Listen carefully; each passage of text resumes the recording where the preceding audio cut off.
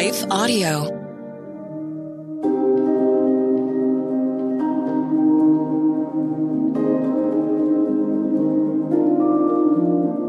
Hello, thank you for listening to your Daily Bible Verse, the podcast that examines one verse each day to learn more about God and His will for us.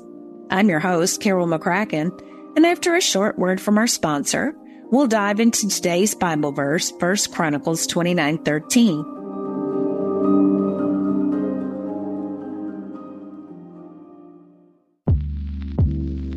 Did you know that the Salvation Army not only provides services to those in need, but we also produce a network of Christian podcasts you can listen to on your favorite podcast store? One of these shows, Words of Life, is a 15-minute weekly show featuring interviews, testimonies, Bible studies, and more. In April, we'll once again hear from author and pastor Natalie Runyon. She has created a new 6-week discipleship course for women to talk about community, women in leadership, accountability, and more. We want discipleship to be what's drawing people, not bounce houses. They're more likely to come back and not just to be entertained. Even in me, making him have to pry it from my hands, he was still saying, but I have something better. And it was because of the redeemed saying so, of telling the story of what God had done. When we point people to him, they're going to want to know him. Listen to Words of Life on your favorite podcast store or visit wordsoflifepodcast.org. Hi, everyone. If you've been injured in an accident that was not your fault, listen up. We have legal professionals standing by to answer your questions for free. Call now and find out if you have a case and how much it's potentially worth. Call 800-497-4410. I'm here with spokesman John Wolf. So, John, tell everyone listening who should call right now. Well, Maria, first off, thank you for having me here. It's always nice to answer the listeners' questions. Now, as far as who should call in, anyone who's been injured in an accident and think you deserve compensation, give us a call right now. 800-497-4410. You'll find out if you have a case and how much it's potentially worth. Thanks, John. You heard it, folks. Take advantage of this opportunity and call now. 800-497-4410. Advertisement sponsored by Legal Help Center. May not be available in all states.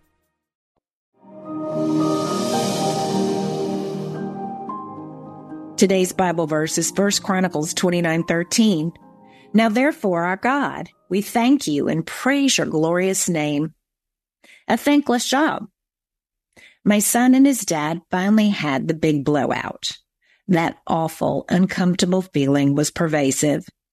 Our son had come home to visit. We'd missed him so much. COVID had made travel difficult, and we anxiously waited to hug him in person. My husband had gone all out, using the visit as an excuse to finish the house's remodel. The supply chain delayed our orders, lingering in the in-process status. It was a flurry of activity to paint and finish getting furniture in place. Finally, the day arrived, and the reunion took place with joy. After about a week, my son began to feel a little bit suffocated by all the parental joy. We observed every precious movie made with a loving smile, until finally he snapped. Apparently, he'd been trying to get some space and wasn't receiving the space he needed. In the aftermath, my husband told me, "After all the work I did, I never got so much as one thank you." How much angst can we avoid with just a few little words expressing gratitude? We all want to be seen and appreciated. Thank goodness we have a Heavenly Father that understands this and teaches us. We're encouraged throughout the Bible to give thanks to our Creator, and it's a reminder that God provides us with every breath we take in the very purpose of our life. Today's Bible verse shows a great example of an earthly king giving thanks to his Heavenly Father. King David was known as a man after God's own heart. He's one of my favorite people in the Bible because he isn't portrayed as a perfect spiritual giant. When he makes mistakes, he makes them big, but he always repents of his sin, whatever it may be, because he doesn't want to offend or displease God. Sometimes God has to send a prophet to get David's attention back on track, but David always repents. Repent means to express sincere regret or remorse. And David took the next step to turn away from that sin or wrongdoing.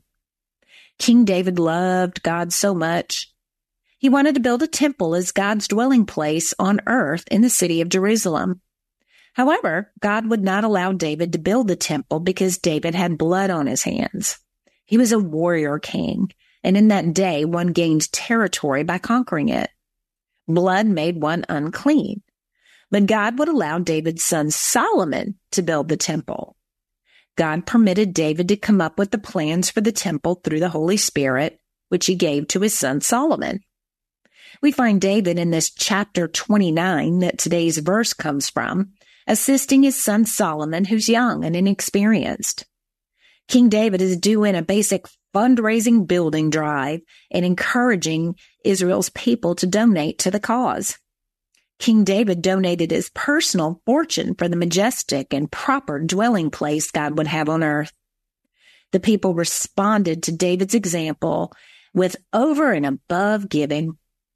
David breaks into prayer in front of the assembly of his people and thanks God for who he is. Everything belongs to God, and everything we have, he gives us. David is the perfect example of thanksgiving in front of his people, thanking the one true God and praising his name for all he's done. David gives God all the credit, even for the people's generosity. David had also taught his son Solomon some basic principles. You'll find that David was a much better king than a father, but in this case he taught Solomon that it was essential to know God personally. By example, David taught Solomon to worship God wholeheartedly and serve and obey him. I don't know what your relationship is with your earthly father. I hope you at least have some type of father figure in your life. But I know that earthly father relationships often exemplify how one relates to a heavenly father. It's tough to love and trust when you've had betrayal or dysfunction in your life. But our heavenly Father is free from dysfunction and loves us beyond measure. He will also prove it to us. Even King David would prove to be less of a father than he should have been. Scholars suggest that David may have been so concerned with running his kingdom that he neglected his children. Here are some examples. King David failed to discipline his children appropriately. One such instance is recorded in 2 Samuel 13, where his son Amnon raped his half-sister Tamar. Despite being aware of Amnon's sinful desires, David took no action to prevent or punish the crime, allowing the situation to escalate. King David showed favoritism toward his son Absalom, which caused resentment among his other children. In 2 Samuel 14, 25 through 26, it's mentioned that Absalom was praised for his good looks. At the same time, David failed to intervene or address the growing tension between Absalom and his half-brothers, Amnon, which ultimately led to Amnon's murder by Absalom. Failure to confront wrongdoing, Absalom fled Jerusalem after killing Amnon. Despite Absalom's crime and rebellion against his father, King David hesitated to confront the situation directly and took no meaningful steps to hold Absalom accountable. Instead, he mourned for him, longing for his return. You can find this in 2 Samuel 13, 37 through 39. Absalom's rebellion and David's response. Absalom's rebellion against his father, David, clearly indicates the breakdown in their relationship. While Absalom's actions cannot solely be attributed to David's failures of father, it's evident that the strained family dynamics played a role in Absalom's decision to rebel and attempt to take the throne from his father. It's important to note, though, that while King David made mistakes as father, pretty big ones sometimes, he also had moments of genuine love and concern for his children. Even today, the role of a parent is somewhat thankless when we sacrifice so our children can have something, or when we do a less than fun duty like changing a diaper or getting called to the principal's office, or when we have to have that necessary talk or punish our child. But that's part of the job of parenting. Let's be reminded to take time to thank both our earthly father figure, if we have one, and our heavenly Father for what they've done for us today. Our earthly fathers may try their best, but God delivers his best. And for that, he is worthy of all of our praise and thanksgiving. Let's pray. Dear Father in heaven, we love you and we're glad that you're our heavenly Father. Even if we've had a challenging earthly father figure or none at all. And sometimes it's hard to translate to a joyous, wonderful relationship with a father. But you can overcome all things for us, Father. You can help us. You can help us know you if we take that first step towards you, to learn to trust you just like any other relationship.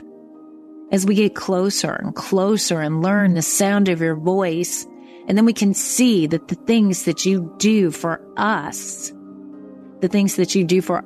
individually. We've had biblical examples today of a kingly father who really messed up, it appears, in some of the scripture examples that I gave.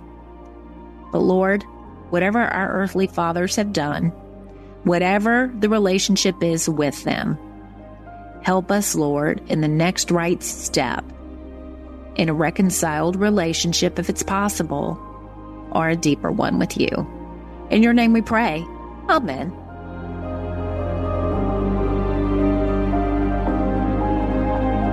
Your Daily Bible Verse is a production of Life Audio and Salem Media. If you liked what you heard today, please take a second to rate and review this podcast in your favorite podcast app so that more listeners like you can find the show. For more faith-filled, inspirational podcasts, visit us at lifeaudio.com.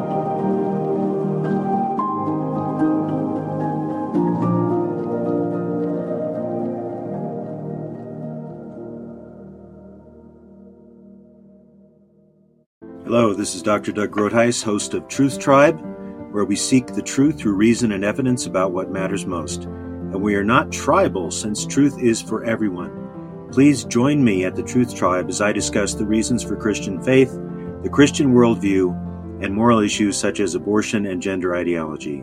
To listen now, go to lifeaudio.com or search Truth Tribe on your favorite podcast app.